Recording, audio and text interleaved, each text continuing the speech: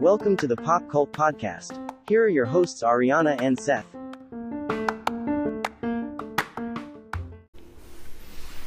All right, and so this episode is going to be all about the director Michael Haneke.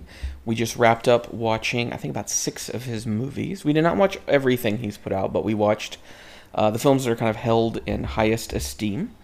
And we saved one film for me not to write about it on the blog, and we're going to talk about it here, and that is The White Ribbon. The White Ribbon is a 2009 German language film. Written and directed by Michael Haneke. It is in black and white.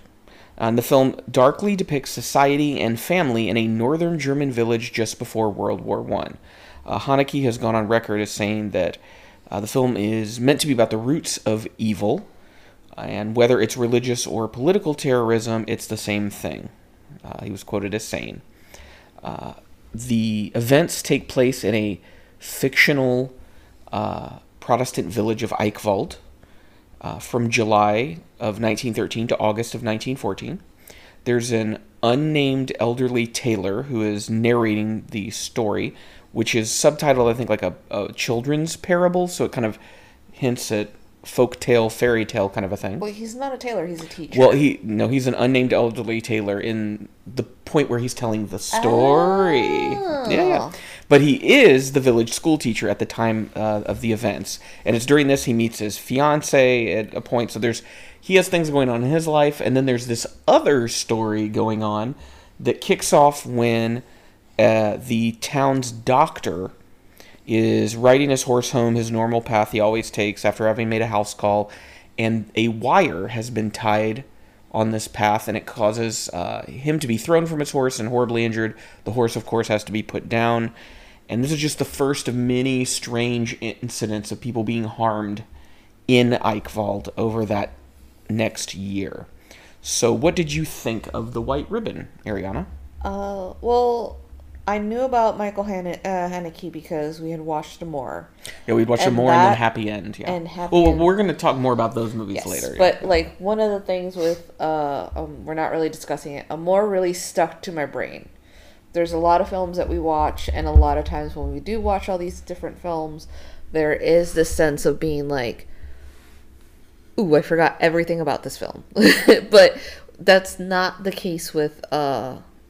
With Amor. It's not a case with a lot of his films, because it's not as if he's looking for hooks. He's looking for intimate moments that are going to slap you across the face, because either you felt something similar, or you've watched something similar, or you thought something similar to that. And White Ribbon is not just the sense of like evil within the children, it's evil within this village. Yes. It is not this, like a Stephen King thing where like the children are the innocent ones and the adults are the monsters. Or it can't be blamed on some supernatural other force. Yes. It's them. It's them completely. And when I think about the film, it's almost like these tiers of something bad happening.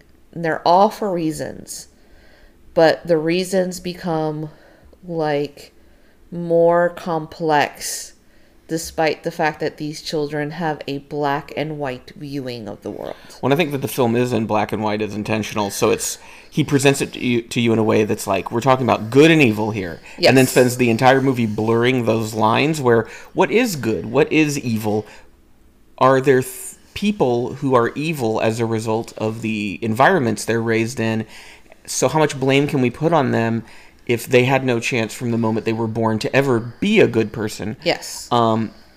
It's very interesting because the further we get into the story, the one thing we have to bring up is the narrator, who's never named. We'll just call him the teacher.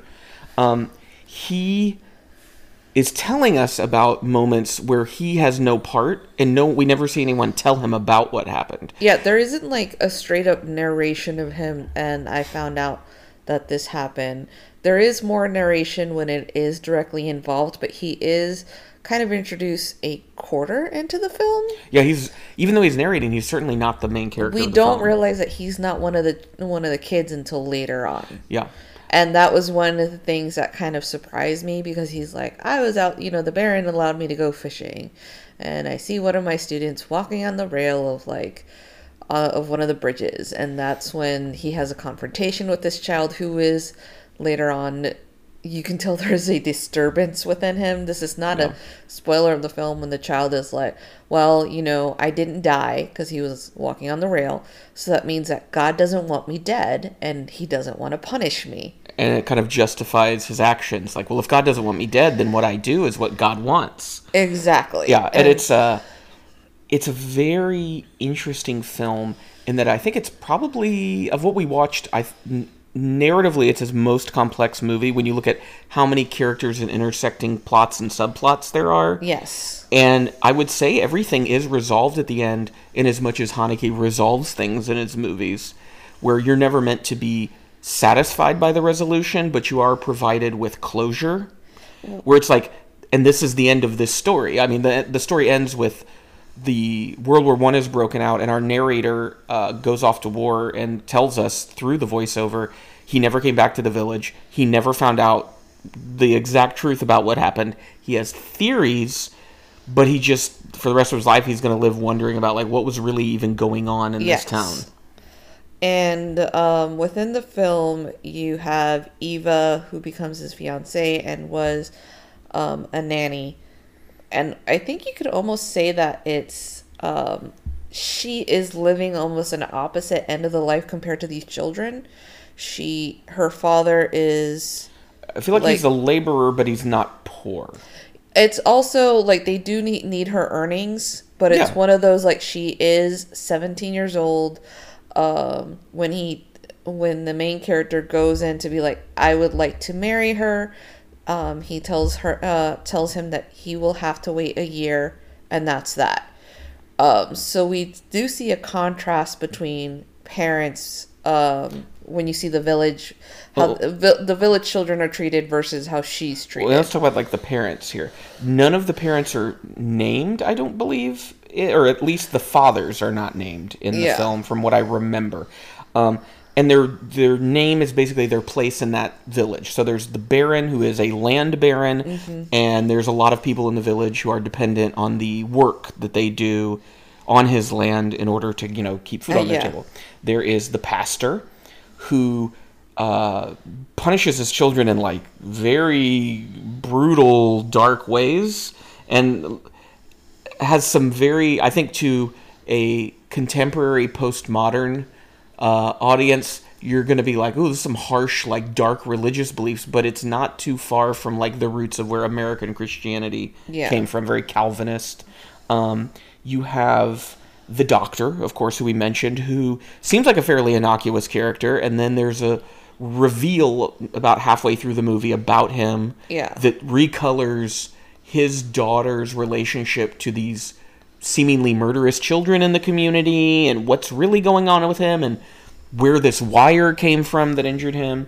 And I think those are... Then there's a gentleman who is a laborer on the farm, whose wife is killed at the beginning of the movie. She's moved from working in the fields to working in another area because of a previous injury or exhaustion, and then she ends up tragically being killed when, like, the floor collapses underneath her. Yes, and it was also a location that they're explaining within the film that a lot of the much weaker people go to work, and the wood is rotted, and they're mad at the Baron for having not taken better care when they had asked him to change it. Then there's the Baron's wife, who is also she's not from this village. She seems to be more educated and certainly not happy raising their child here.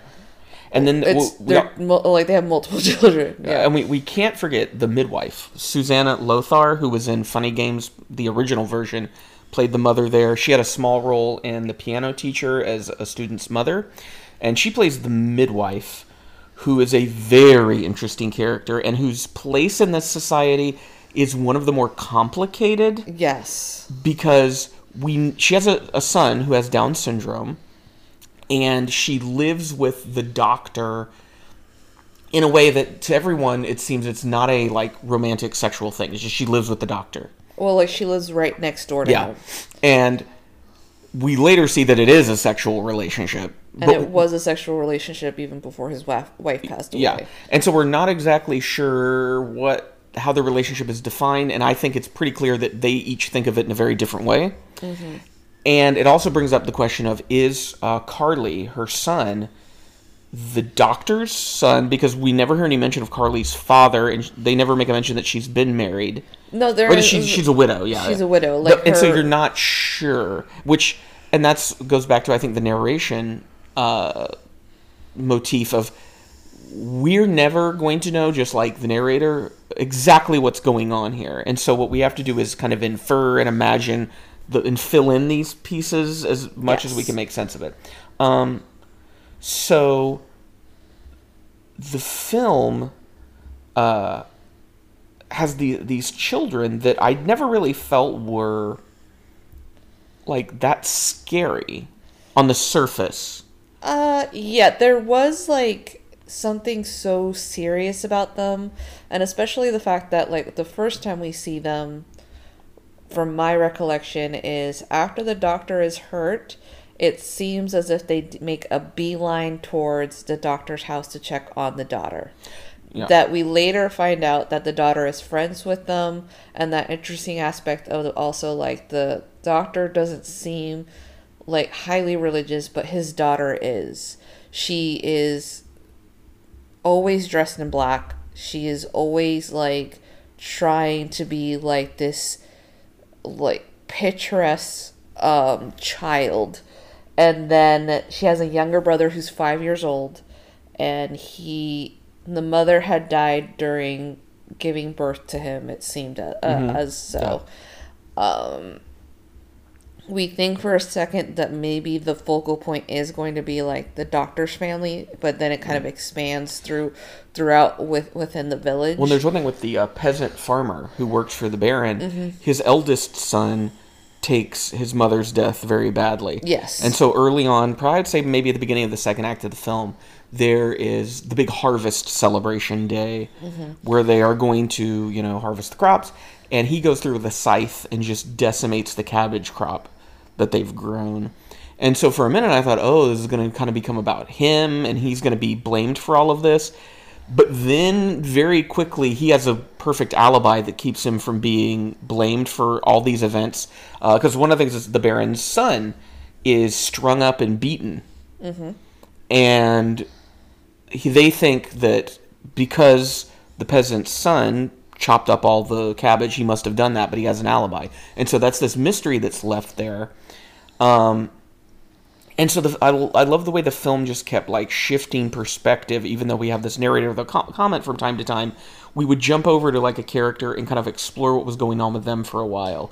And it would seem at first that these are just disparate storylines, but Haneke so like masterfully pulls all these strings together. Yes. So by the end you realize why you would see a scene that at first seemed disconnected from the story, but he was either establishing something about one of the children, like providing them with a motive, or letting you know a trait about that character that was going to be important later in the film. Well, it's also, there is no character within this film that gets an innocent light shed upon them. Yeah, not even the narrator. Not even the narrator, because he is sort of like, not aloof, he doesn't know these people well enough, and it is like this, Eva and him are obviously people who were not raised there, so they don't have a full understanding of what the background is, and it leaves them almost like naive to what is happening.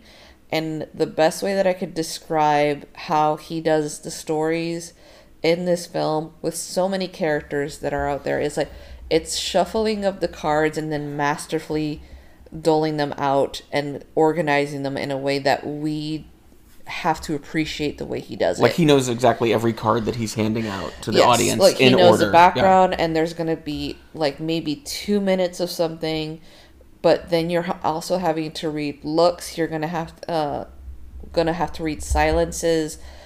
The performances of the children are amazing, and typically it's Anna and Clara it's Clara and Martin are the two main children that are kind of the ringleaders of the group. Yes, and even then, like, he makes it is done so well because you feel as if these kids are the ringleaders, but then you also have a sense that they don't have full control, which makes sense because they are children, and we get a more clear view of what Martin's life is, but that mystery that is Clara, like, really does stick to your side because we really don't see her much within their home life. Because Martin, if I remember right, he admits to his father about masturbating. Well, I think... Or having sexual thoughts.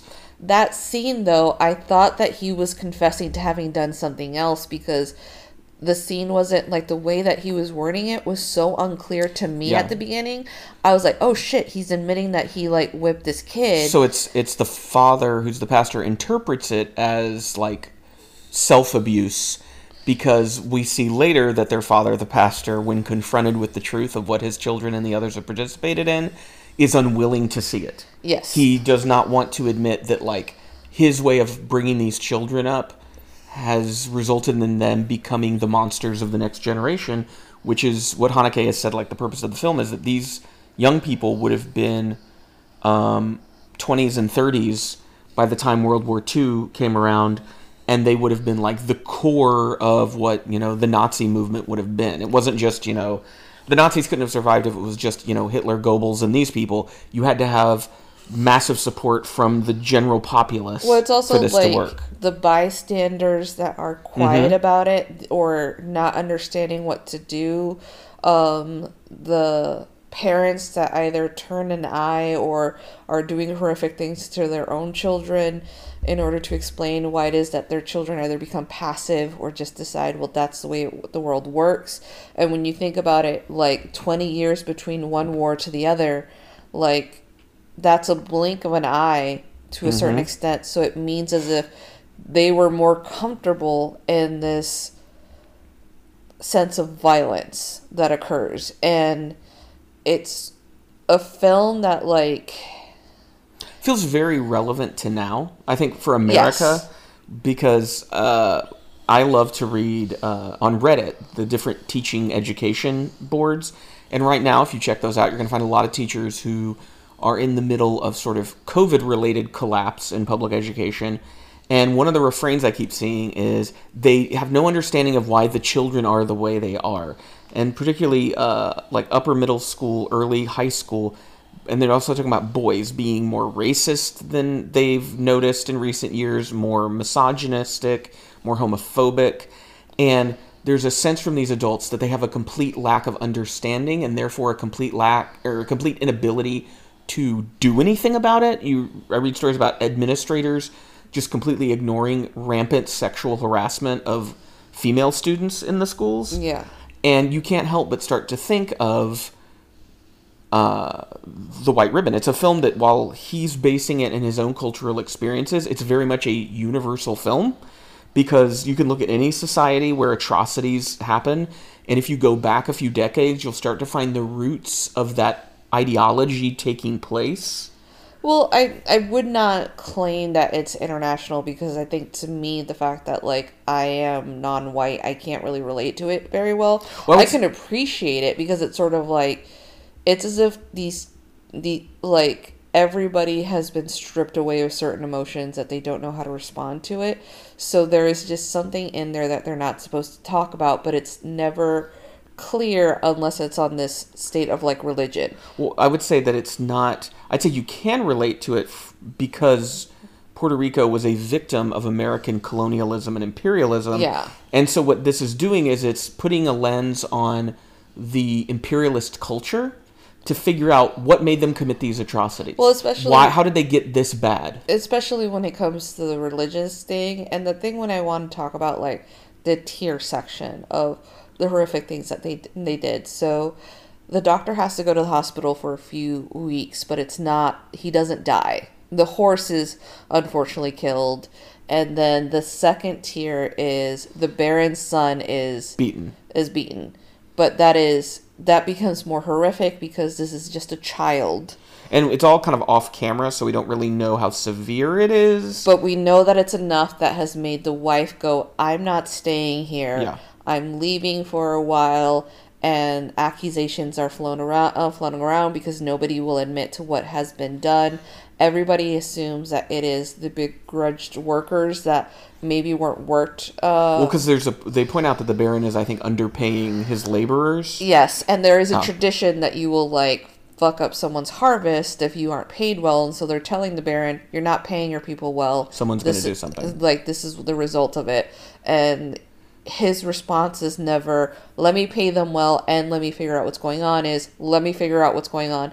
And even when he clears up, like, that worker's son didn't do it, he still accuses them harshly in front of everybody. That embarrasses them and takes away their labor because they end up, like, not being able to work. Well, it seems like every act that the children perform is based in a quasi-religious sense of self-righteousness. Yes. That they have deemed this person as a sinner, and therefore that person must be punished, and they will be the ones to determine the punishment. Yes. And this is fueled by the very harsh Protestant viewpoint that they've been fed since birth by their culture.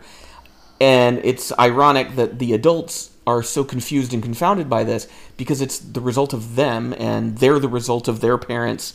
And it's this constant procession of just brutality that's culminated in this generation that seems completely sociopathic.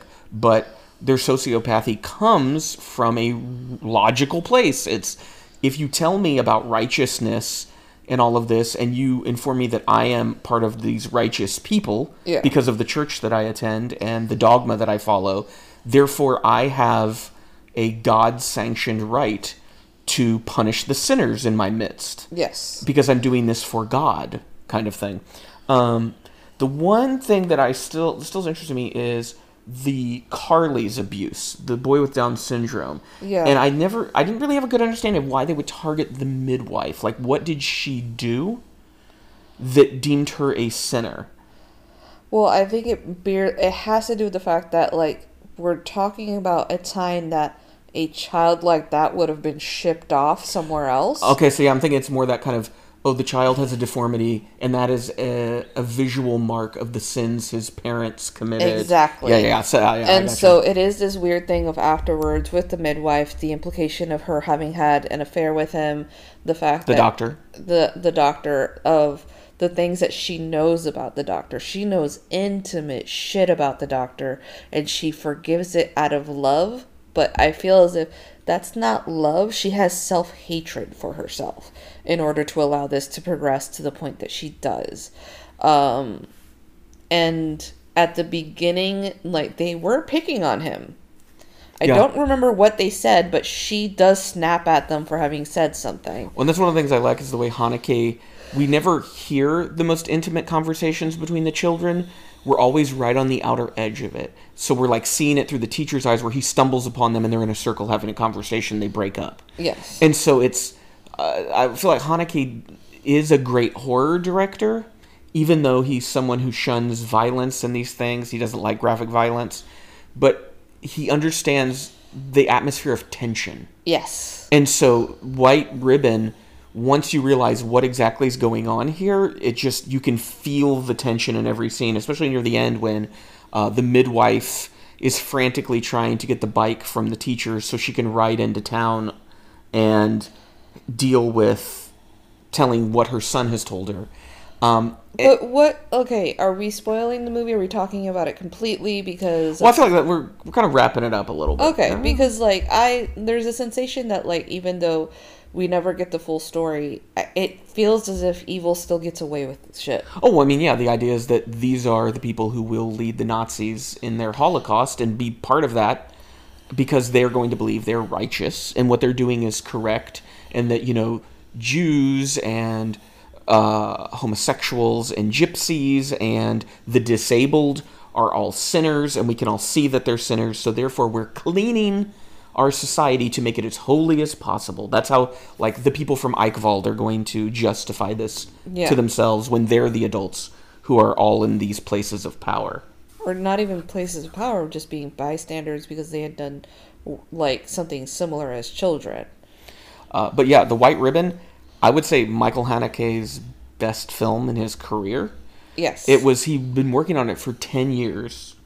and it was originally going to be a television miniseries. And I do like that it's a film, because I think if we had been given more time, we would have gotten too much information about the town. And I think keeping a lot of things just on the surface. Yeah, because the benefits problem the is film. if you get too much information, you start feeling sympathy for certain people. Yeah. And this is not the type of film that you want to provide that with. No matter how endearing an acting or like a scene is, you don't want that. You want that to just be, it's blunt trauma, which is something that he does very well. So that was the white ribbon. We're going to take a little break here, and when we come back, we're going to talk about all of the Haneke movies we watched and kind of what were our favorites, what we came out of this series feeling about this Austrian director.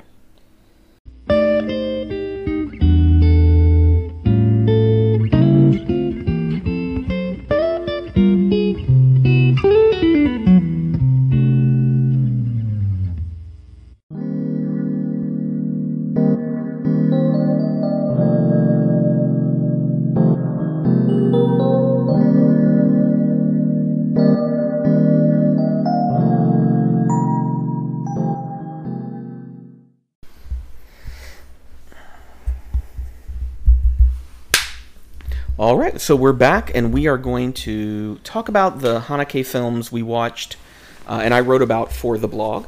And so those films that we watched were The Seventh Continent, Benny's Video, the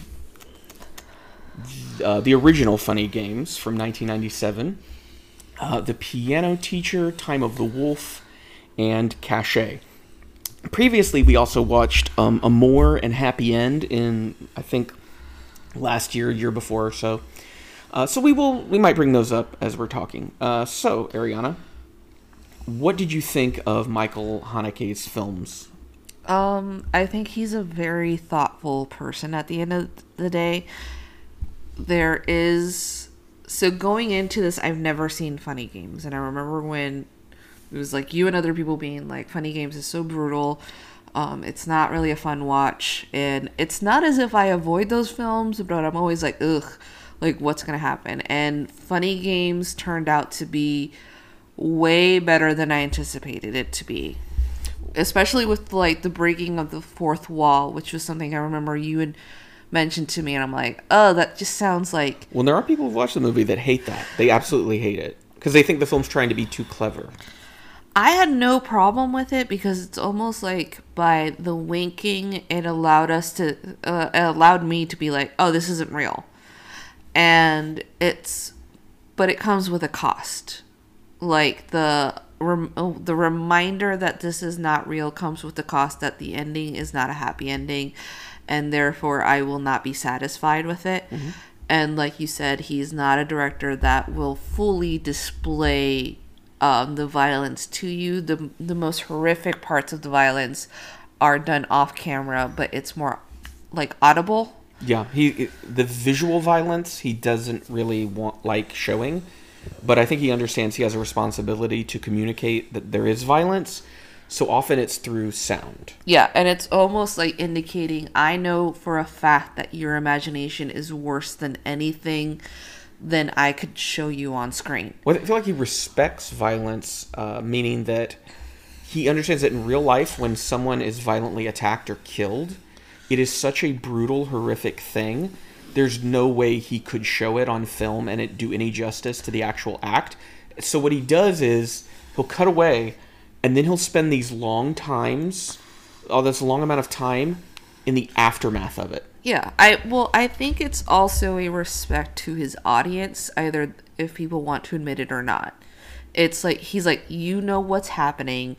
I know that you're going to imagine the worst of this, but let's linger on to whatever like emotional pain that's happening.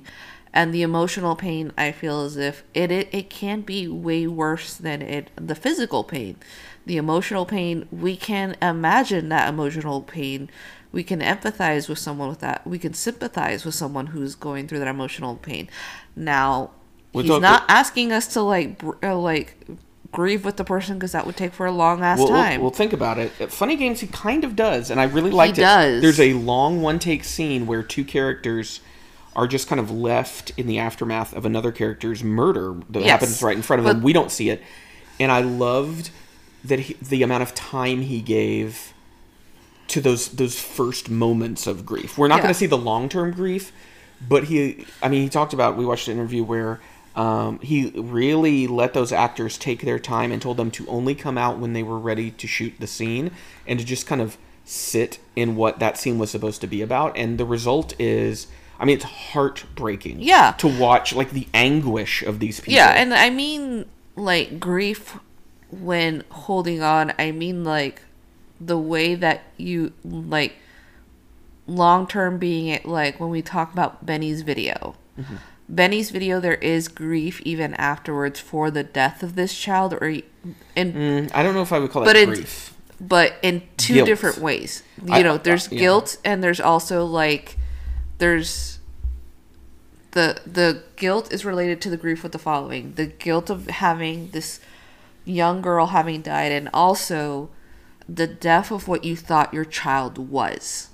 Yeah, it's you've passed through a moment that forever changes the person, and so you grieve the world as you knew it before, because now you're burdened with the guilt of what you know. Yes. You know that the world is a very harsh, violent place. Again, he's never going to give you that, like, you know, months have passed and this person is over it. He's going to give you that instant, or even, like, maybe a few days of, like, grieving, but it's never, like, full, but it still hurts to watch if you're the type of person that has any feelings when you watch these films. I want to say, if you're interested in Haneke, and I wouldn't necessarily recommend, like, watching his films chronologically, because his earlier work is a lot more ideological than it is a narrative. Yes. Like The Seventh Continent, I wouldn't necessarily say that film has characters as much as it has representatives of an idea he's trying to get across. Yes. And Benny's video is a little better with characters,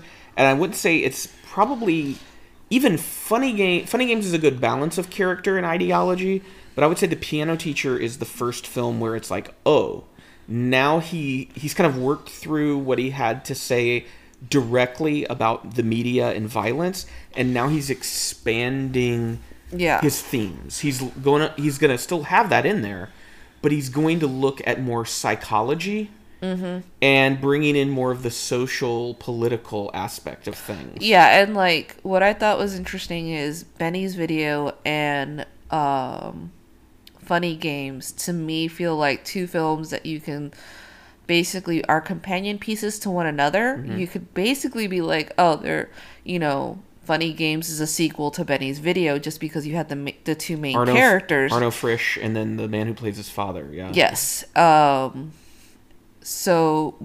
They are films in which they are remarking about the upper middle class. The same with, like, the Seventh Continent. I'd say that's the common theme through all his films, is a critique of middle-class bourgeois people, like, who are very comfortable in their lives, who often don't think outside the bubble they exist in. Yes, like in Benny's video when there's, like, horrific thing going on in the news at the beginning, and she's like, the husband's like, what's going on? And she's like, nothing. Yet she's staring at the video, like, staring at the television screen. Or Time of the Wolf, which is his response to, like, apocalypse movies, where it opens very similar to Funny Games of a middle-class family going to their, like, vacation home. Yeah. And all of a sudden the apocalypse is happening around them, and they seem oblivious to anything that was going on. Yeah, and I thought it was my least favorite film, but it's still not a bad film.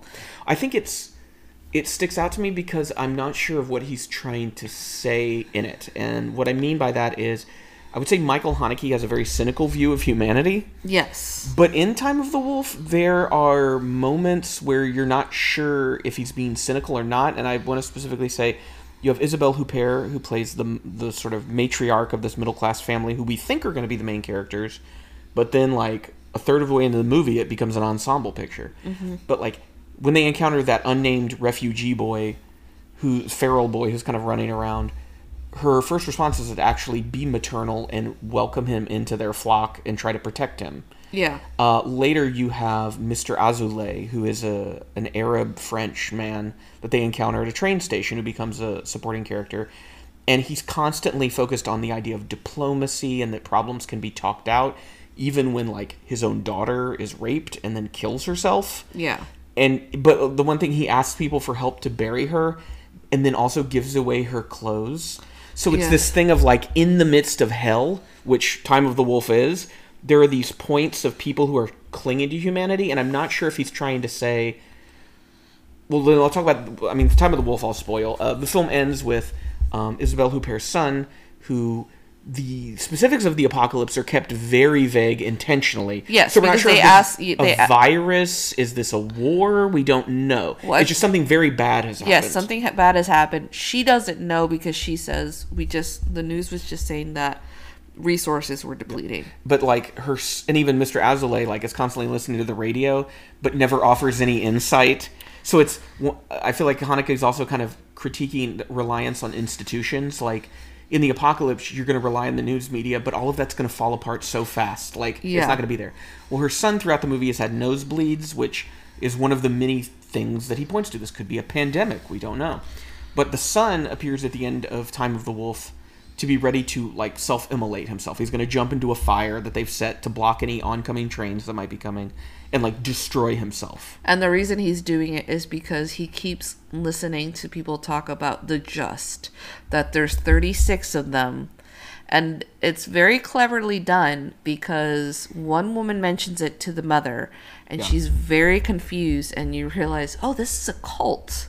Yeah, and other people in the background keep talking about it. And, like, this old man keeps talking about it. And so we see the son, who has become, selected mute. He's not talking anymore. Yeah. He's just gone through so much between the short time. And it's funny because it's only been 6 days. Yeah, and it's one of those films where time becomes very malleable. And you get lost in it, and you're like, it feels like it's been going on forever, and it also just happened. It feels very much like how it feels to be in this pandemic right now, right? Like, time has become very fluid, and it feels like you realize something was, 2-3 years ago, and you're like, but that feels like that was just yesterday, or that feels like that was 20 years ago. Well, to me, like, 3 years ago just feels like it's been over a decade. Yeah. Like, when I think of 2019, it just feels so far away. So her son is stopped from setting himself on fire by a patrolman who's part of this refugee community waiting at the train station. And he grabs the boy, and he's immediately like, he's not admonishing him. It's a very interesting way he addresses him, and he starts saying things like, you proved it. You proved that you were willing to do it, and that was enough. And, like, I'll tell everybody that you were willing to destroy yourself. And it's, like, that was heartbreaking. Like, that was... The last scene is one of the most impactful scenes. But the last scene... Because he's trying to assure this boy that, like, everything will be fine. And then it cuts to a point of view shot from inside a train. And the landscape is very sunny, and the train is running. Yeah. But he doesn't give us any context. We don't know if people are if they got on the train. We don't know if this is from before the apocalypse. Like, it's just a shot from inside a moving train. Yeah, and I can't take that as before because he does not do a lot of flashbacks. Well, I would say he has a common trait of playing with aspects of time. Yeah. Because if you look at Caché, which is a film he did in 2005 about mysterious videotapes showing up at a man's house and him trying to figure out if he's being blackmailed or not. Yeah. And the final shot of that movie makes us question when this is happening. Because depending on when that scene happens, it recontextualizes large chunks of the movie or not. Yeah. If it happened before the movie started, then we suddenly have a different understanding. If it's actually chronologically happening at the end, then it posits a potential future of what might happen next.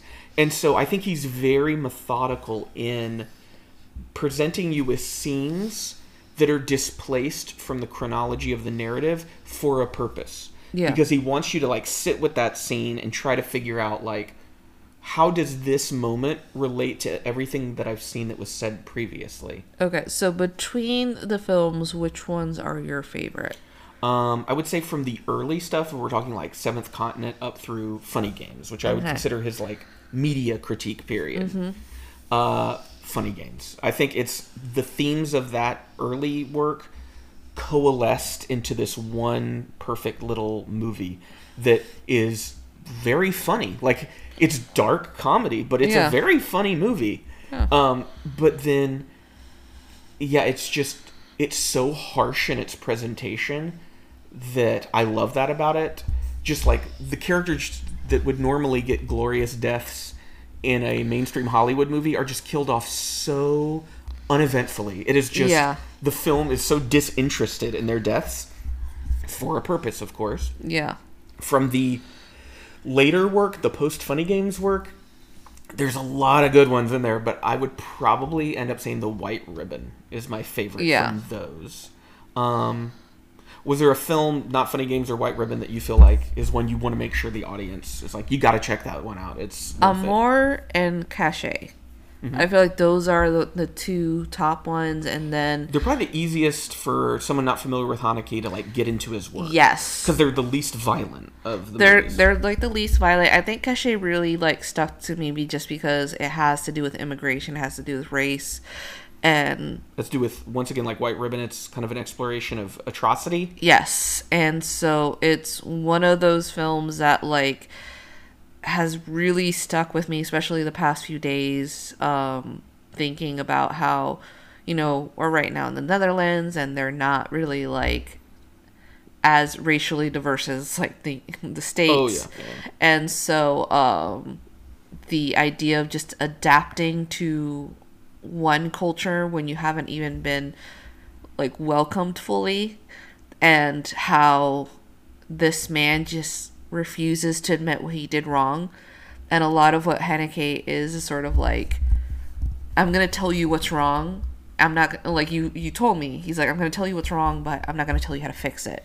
Well, it's back to that guilt thing. All of his characters have like, some sense of guilt. Well, he's like, all of his films, he's in the interviews that we were watching, have to do with guilt. It's like they're about the family unit, and they're about guilt, and they're about often our interactions and relationship with violence in our everyday life. And I think also another movie, if I was like, White Ribbon is amazing, but I think Seventh Continent is also one of those films that really stuck with me. It's nice and like short and to the point. Like, yes, it doesn't mess around. But it's one of those films that is like repetition becomes a thing.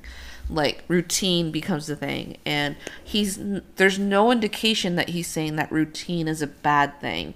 He's just showing you a routine that ultimately is going to be disrupted to a point that you will not understand why, and you're just going to have to make those ideas within your head of why it is, because again, he's never going to give you explanation. It's as if the way that I could describe how his films are like, I'm just going to show you a very important moment in these people's lives. It's the most important moment they'll ever experience. And, like, exactly. So, I'm not going to give you the very beginnings. I'm not going to give you the ends. I'm giving you what is important. And, like, I'm not even going to give you a lot of background information on these characters. Yes. I'm just throwing you into this moment.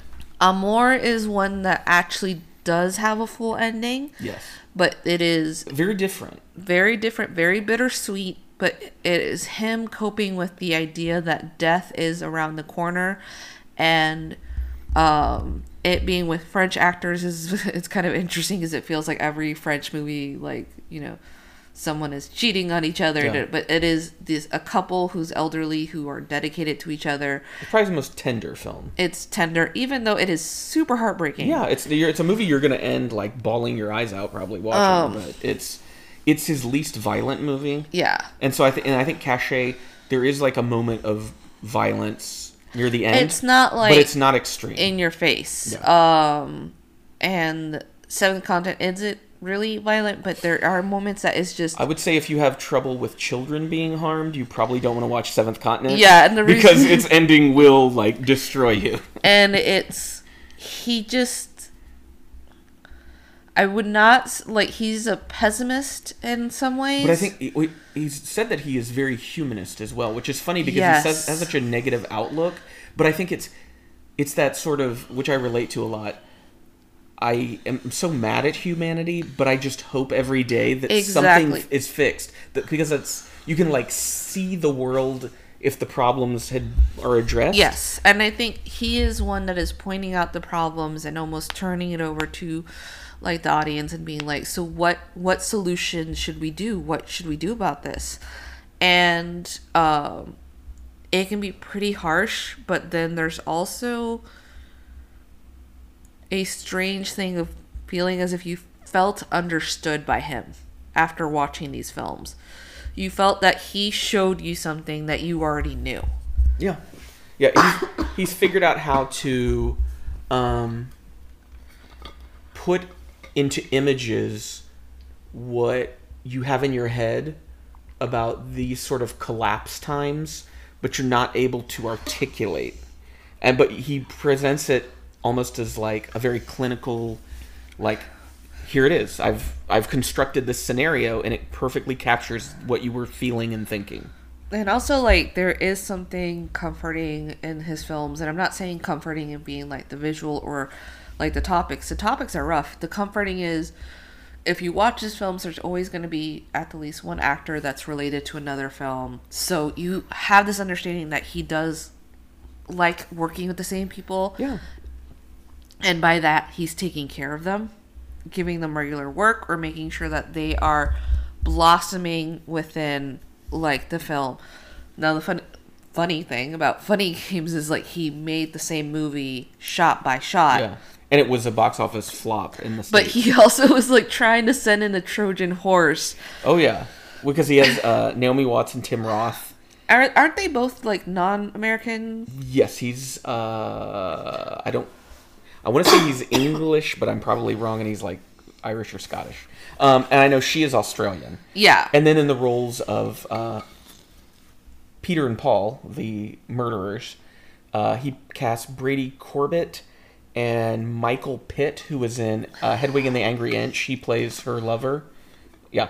And yeah, it's fun. We may have to do the Funny Games remake at some point, just because it's such an oddity. You don't get things like that very often, where a living director does a shot-by-shot remake of one of their own movies in another country. Yeah, and it's also like this his only English language film. That like he had done it because he was offered, so he decided to go that route. Which, if you would have thought to yourself about like, well, Psycho, wasn't there someone who did a shot by shot, and it did not do well because they're just like that wasn't. Well, I mean, remaking Psycho is just a stupid thing to do. Yeah, like do better than Alfred Hitchcock. I'm sure you will. I don't. But now, Funny Games, he has talked about his dislike that both versions have become cult classics. Yeah, like horror fans love them. And one of the things that that's where he and I diverge, is he is not a fan of horror. He hates horror movies, and he's a moralist about them to a certain point, where he thinks they're bad for society because he believes that they desensitize people towards violence. And I would say that, he's not necessarily 100% wrong, but he's also not right. Yeah, because horror is an element, it is a genre when there's so many subgenres too. Well, like there's so many subgenres, but it's also one of the genres where women are allowed to shine on the screen, and there's a lot of female horror fans. And there's a lot of female horror fans. It is the idea that you can stop when you feel anxious and then continue when you want to. It's a lot of people who've gone through abuse love horror, and then there's also like the way my friend Sarah said, horror is the only film that at the middle of it, the woman is believed to be going through it after. Like, that is true. The women they're never lying about what's plaguing them. It's a real thing. And it has to be dealt with. And like eventually, like they have to deal with it. But it's so that part I don't agree with him. Well, also I think part of it is also probably different cultures, him being Austrian and we're from America, and media in those two cultures is probably a very different experience. And so I mean, I would be very interested. I think that would be an interesting thing to have Michael Haneke, or just have women who are horror fans watch Michael Haneke films and have a discussion about it, and talk about like how they view horror versus his critique of the genre. I think that'd be very fascinating. I mean, also like Happy Endings, not Happy Endings as a show. Yeah, Happy End. Yeah. Happy, not. I was thinking about like more like, and with Funny Games, it's a critique on thrillers. Oh, instead of like horrors at the end of the day. Well, it's the sort of, like he's very clear in saying that he was openly manipulating the audience in Funny Games. Yes. And to him, that was interesting. Like, there's a very infamous Q&A at the 97 Cannes Film Festival that if you subscribe to the Criterion channel, they have it on there, where they just keep asking him questions about, like, what do you think motivated the killers? And just technical questions about the film. And they're like surface looping level around plot. that they're trying to also go to just the actors instead, but he keeps interrupting. And he seems to be amusingly frustrated. That's the best way to describe it. That, like, these film critics who are lauded as being, these, barometers of culture are so inarticulate and so afraid to engage with the film as this sort of meta-analysis that it's just what he's saying is not penetrating their minds. They just can't understand it. Well, it's not the narrative that they want to give out to their readers. They want to be able to say, like, there is a motive, and so it is... They're trying to satisfy an itch that they can't scratch, kind of thing. Well, they want people to be titillated by violence. That's kind of what sells media, papers, news, movies, TV shows. And so having a piece of media that is even self-critiquing and critiquing the whole, like, industry is not something their papers are going to be happy with. Well, it's one of those things that, like, I think we've talked about this is as we've grown older as adults and something horrific has happened, we cannot talk. The justification will never be enough. If you had the motive, it's not going to satisfy you. It's not going to make you feel better. And if we do get more about a background, it's like, so you're trying to make me endeared to this person who could have done better. So it's as if he's, like, trying to explain to you, like, you're never going to be satisfied. If I were to explain to you why these two killers decide to kill and then, introduce us to the next victims that are going to come in, which does happen in Funny Games, like, it's just a cycle. It's a cycle that won't stop. We can't turn around and be like, well, they finally killed this family, so they're finally satisfied and they're scared. Yeah, and that's another one of his recurring themes is asking why in regards to violence. With Benny's video and then Funny Games, they're both very much about, like, why do people do these things? And he's like, I don't know the answer, but I certainly want to, like, explore it and see. Maybe with Benny's, you'll figure out something I don't.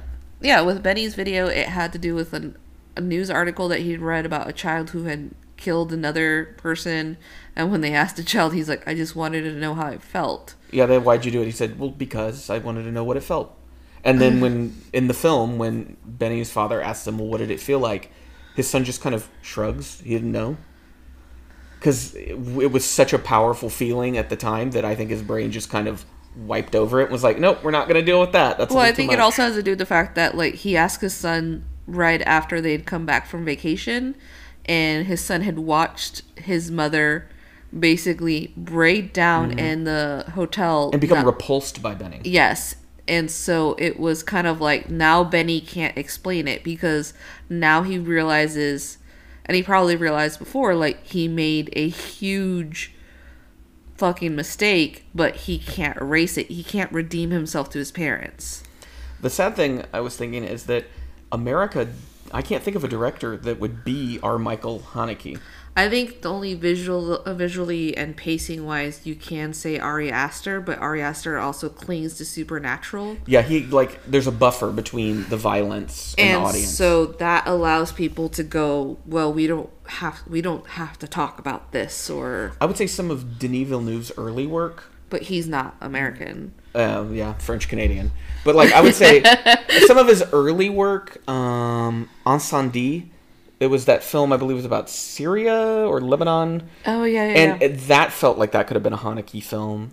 But even his work now is once again very fantastic, like Ari Aster's. Yeah. And so therefore, the audience is almost like pulled out of their world. When in Haneke, you're in a place that resembles our world, but there's something off about it. But it also makes you wonder what, like, American or Hollywood producers are looking for, and if... Well, I mean, someone like Haneke would never get a studio deal in the United States. He's not making the kind of movies they want. And, like, it's also interesting because when he talks about in his interviews, he gets a lot of grants for films. So this is not a director who ends up, like, with big budgets. He just sticks to what he wants to do, and then if it takes years, then it takes years to do it.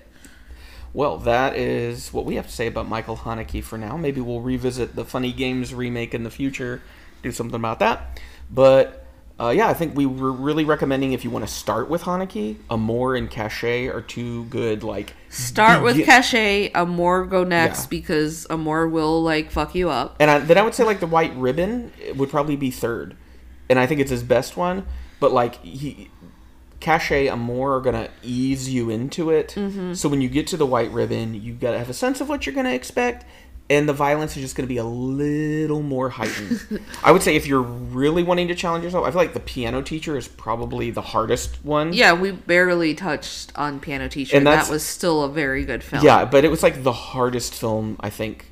A lot of people will say Funny Games, but I'm like, I think The Piano Teacher, because it goes so much deeper with stuff. Well, I think with Piano Teacher, you have a sympathetic protagonist that you're kind of like, it's not as if, like, you fall in love with her. It's just... You understand her. You understand her, and even then you don't get the full picture of her. Funny Games is just... It's like a cold knife. You're like, you don't know if you're going to get cut by it or not. Funny Games is is closer to comedy than The Piano Teacher. Yeah, that is true. All right. Well, that was what we had to say about Michael Haneke.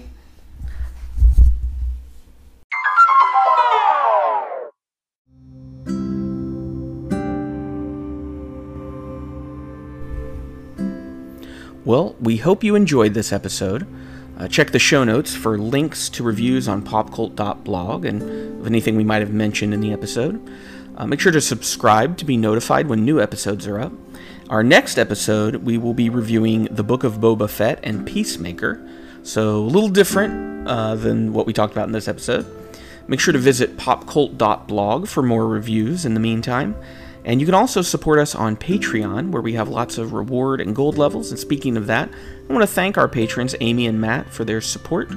If you become a patron at the $10 or higher level, you get to choose a film once a month that I will watch and review, or if you want Ariana to review it, she will. And you can add some of your own comments if that's something you would like to do as well. So until next time, keep watching.